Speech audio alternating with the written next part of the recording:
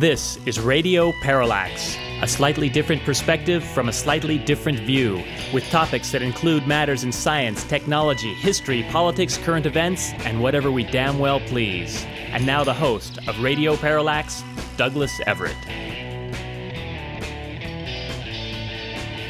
Our program today operates under the unusual circumstance of the host and producer being 4,000 miles apart.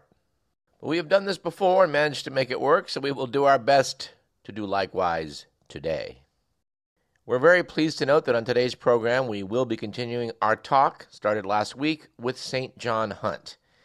He's the son of Watergate burglar E. Howard Hunt.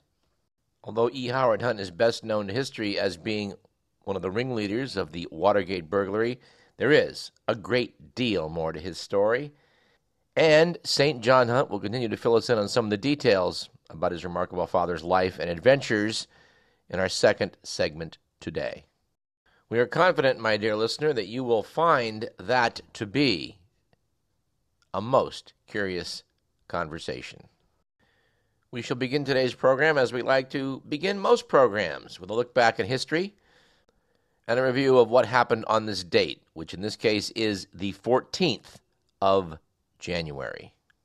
It was on January 14th in the year 1690 that Johann Christoph Denner of Nuremberg, Germany, invented the clarinet, which would lead eventually to Benny Goodman's Sing, Sing, Sing, about as good a tune as there is.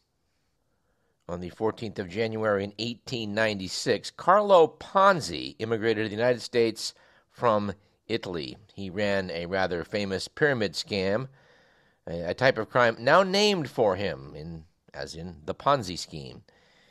He was caught and deported in 1934, but amazingly, Ponzi was able to talk himself into getting a high position in Italy's financial sector. Somewhat unsurprisingly, he embezzled money from the treasury, but did escape to Brazil, where he died in 1949. January 14th in 1943, British Prime Minister Winston Churchill and U.S. President Franklin Delano Roosevelt met in Casablanca, Morocco, to discuss strategy and study the next phase of World War II. They announced at that time the Allies would accept only unconditional surrender from the Axis powers. When there was an attempt to undermine that proclamation by the likes of Allen Dulles and a few others, they did stick to it.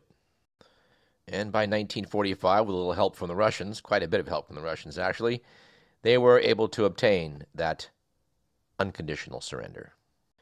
And on January 14th in 1963, George Wallace was inaugurated as the governor of Alabama. He promised his followers segregation now, segregation tomorrow, segregation forever. Fortunately, that is not what Alabama and the nation got. Our quote of the day comes from physicist Richard Feynman. I do want to note with some sadness that I missed an appearance by his daughter Michelle at a bookstore in Pasadena last weekend. Missed it by one day. She's got a new book out about her father's correspondences and various sayings and things, and I'm sure it's a good book, and I would have liked to have heard her talk. And we would, of course, refer you to our previous chat with Michelle Feynman in our archives at radioparallax.com. But back to the quote. Said her illustrious father, "In physics, the truth is rarely perfectly clear, and that is certainly universally the case in human affairs. Hence, what is not surrounded by uncertainty cannot be the truth." Which leads us to our quip of the day from that noted quipster Adolf Hitler. "What luck for rulers that men do not think." You know, I think we best balance off a Hitler quip with somebody else. So let's try John Kenneth Galbraith, who once said, "There are two classes of forecasters, those who don't know and those who don't know they don't know." For our joke of the day, we will go to Emo Phillips, who once said, "When I was a kid, I used to pray every night for a new bicycle. Then I realized that the Lord doesn't work that way. So I stole one and asked him to forgive me."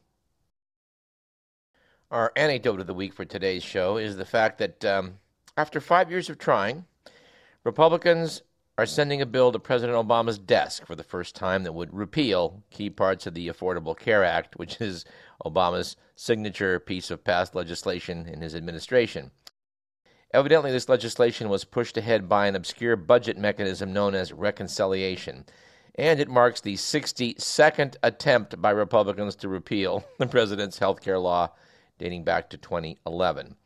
Now, Obama has vowed to veto the bill, and Republicans lack the necessary two-thirds vote in both House and Senate to override that veto. But House Speaker Paul Ryan said the bill, which would, by the way, also strip Planned Parenthood of federal funding, was part of the GOP's effort to preserve a bold alternative agenda during the 2016 election year. Yikes. Our good news item of the week for this week, and this is a rather small item, I would say, but I'm going to go with it anyway, is that next Sunday, HBO is going to air The Godfather Epic, which takes the original Godfather and puts it chronologically. The Godfather Part 2, of course, went back in time and then forward in time from the original, and this puts it all in order. I think they put this original version together back in 1977, but I thought it had disappeared, and I'm glad to see that it has not.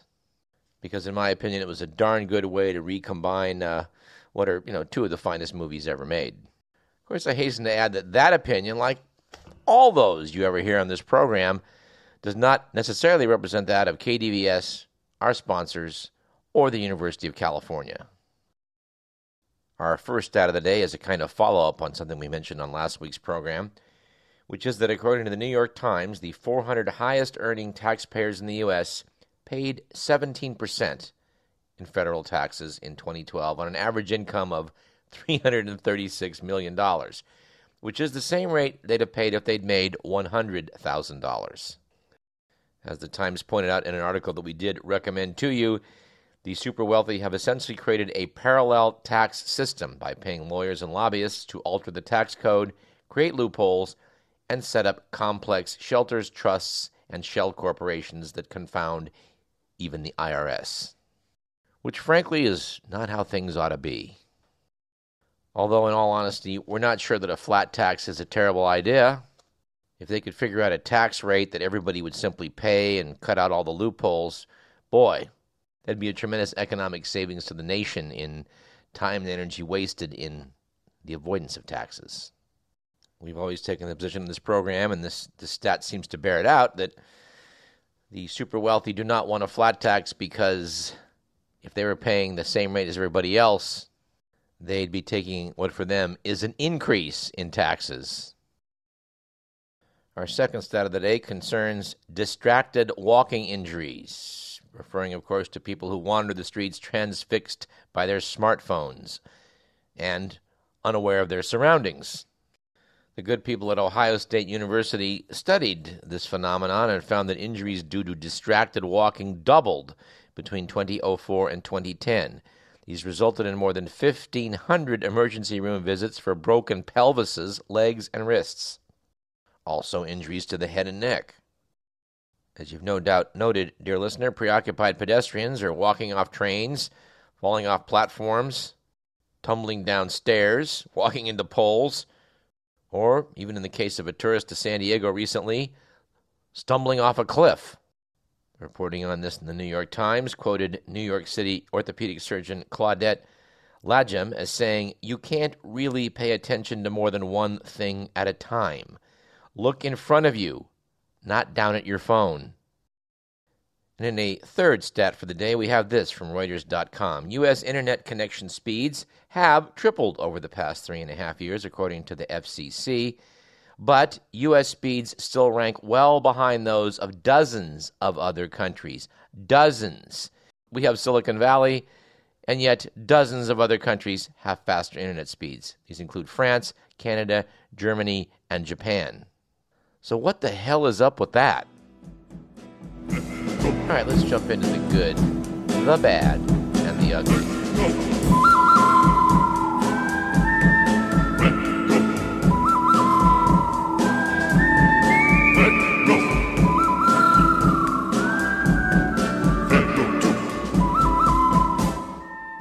According to the Week magazine. It was a good week last week for the instructive power of pain after a new study revealed that college football players who practiced without wearing helmets were 30% less likely to suffer potentially dangerous head impacts during games because they learned to stop using their heads as weapons while tackling.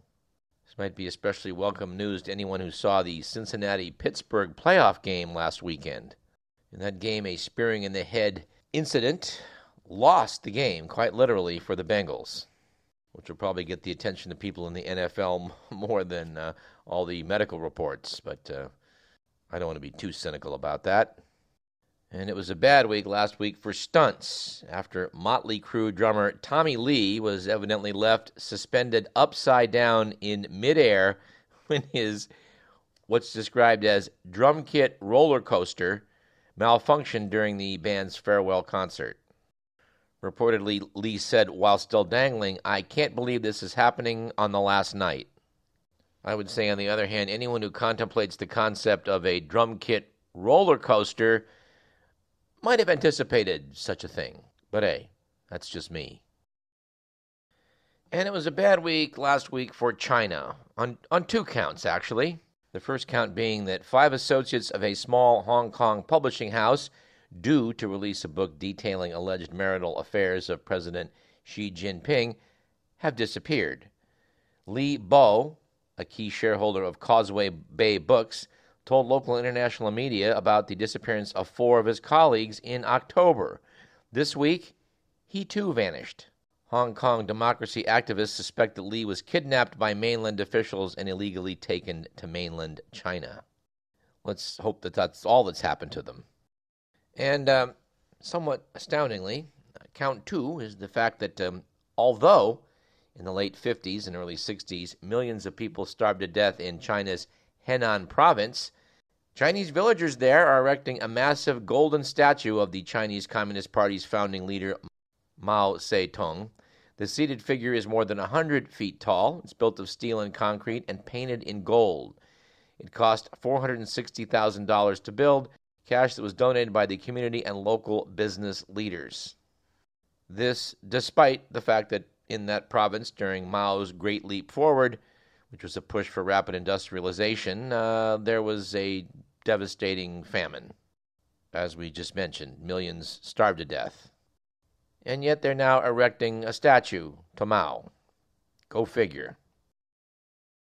And finally, in an item that, well, we can't quite decide whether it's good or bad, or maybe even ugly, but it's got to be considered at least one of the above for the phrase, "take me to your leader," based on the fact that Hillary Clinton told a New Hampshire newspaper that as president, she would, quote, "get to the bottom," unquote, of the mysteries surrounding UFOs.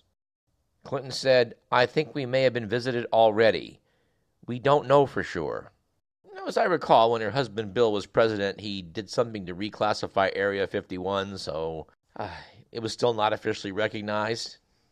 So you'd think that somewhere along the way, Hillary would have had her curiosity satisfied about the issue of extraterrestrials here on Earth, at least what the U.S. government knows about it, but, well, that's all we know. All right, let's take our hat off here to some research being done here at UC Davis. Apparently, research scientist and pilot Stephen Conley has been able to get some really good measurements over the methane emissions currently spewing from the Aliso Canyon natural gas storage facility in Southern California. The data Conley has gathered from his pollution-detecting airplane indicates that the leak has emitted 80,000 tons of methane since it began several months ago. It works out to about 1,000 tons a day. Conley noted in a recent press conference, to put this in perspective, the leak effectively doubles the emission rate for the entire Los Angeles basin. Yes, we apparently have a facility in Southern California leaking one of the worst greenhouse gases, methane, at a rate equaled by something like 7 million cars every day. And the authorities down there say, yeah, they're going to get around to fixing that leak sometime in February or March. No worries. We also note with some degree of satisfaction that Volkswagen is now facing a $48 billion lawsuit from the U.S. Justice Department. This lawsuit alleges that Volkswagen broke environmental laws when they installed illegal devices designed to impair emission control systems in nearly 600,000 vehicles. Although it was noted in Reuters.com that such lawsuits are usually settled at a fraction of the maximum penalty, the size of the government's claim means that Volkswagen could face larger bills than previously anticipated. And in some news related to Adolf Hitler, who made a brief appearance earlier in the program, or at least his words did, well, those words are going to be joined by a lot more, as it turns out that Mein Kampf is back on German bookstores. Reprints of the Nazi leader's ultra-nationalist anti-Semitic manifesto had been banned in Germany by the book's copyright holder, the state of Bavaria, since the end of World War II. But under German laws, a copyright expires 70 years after an author's death. So on January 1st, Mein Kampf, which translates as My Struggle, entered the public domain, even though many Germans still consider Hitler's book dangerous. To combat those fears, scholars at Munich's Institute of Contemporary History spent 6 years putting together a new annotated edition of Mein Kampf. His 600 pages have swelled to 2,000 thanks to 3,500 academic notes that set the work in historical context. Now, when I was in Berkeley a couple decades ago, I bought a copy of Mein Kampf, and now I've tried to at least thumb through it. I thought it was a real snoozer. But perhaps on next week's show, or the week after, we will extract a few of the statements that he made and do what we can to provide our own version of historical context.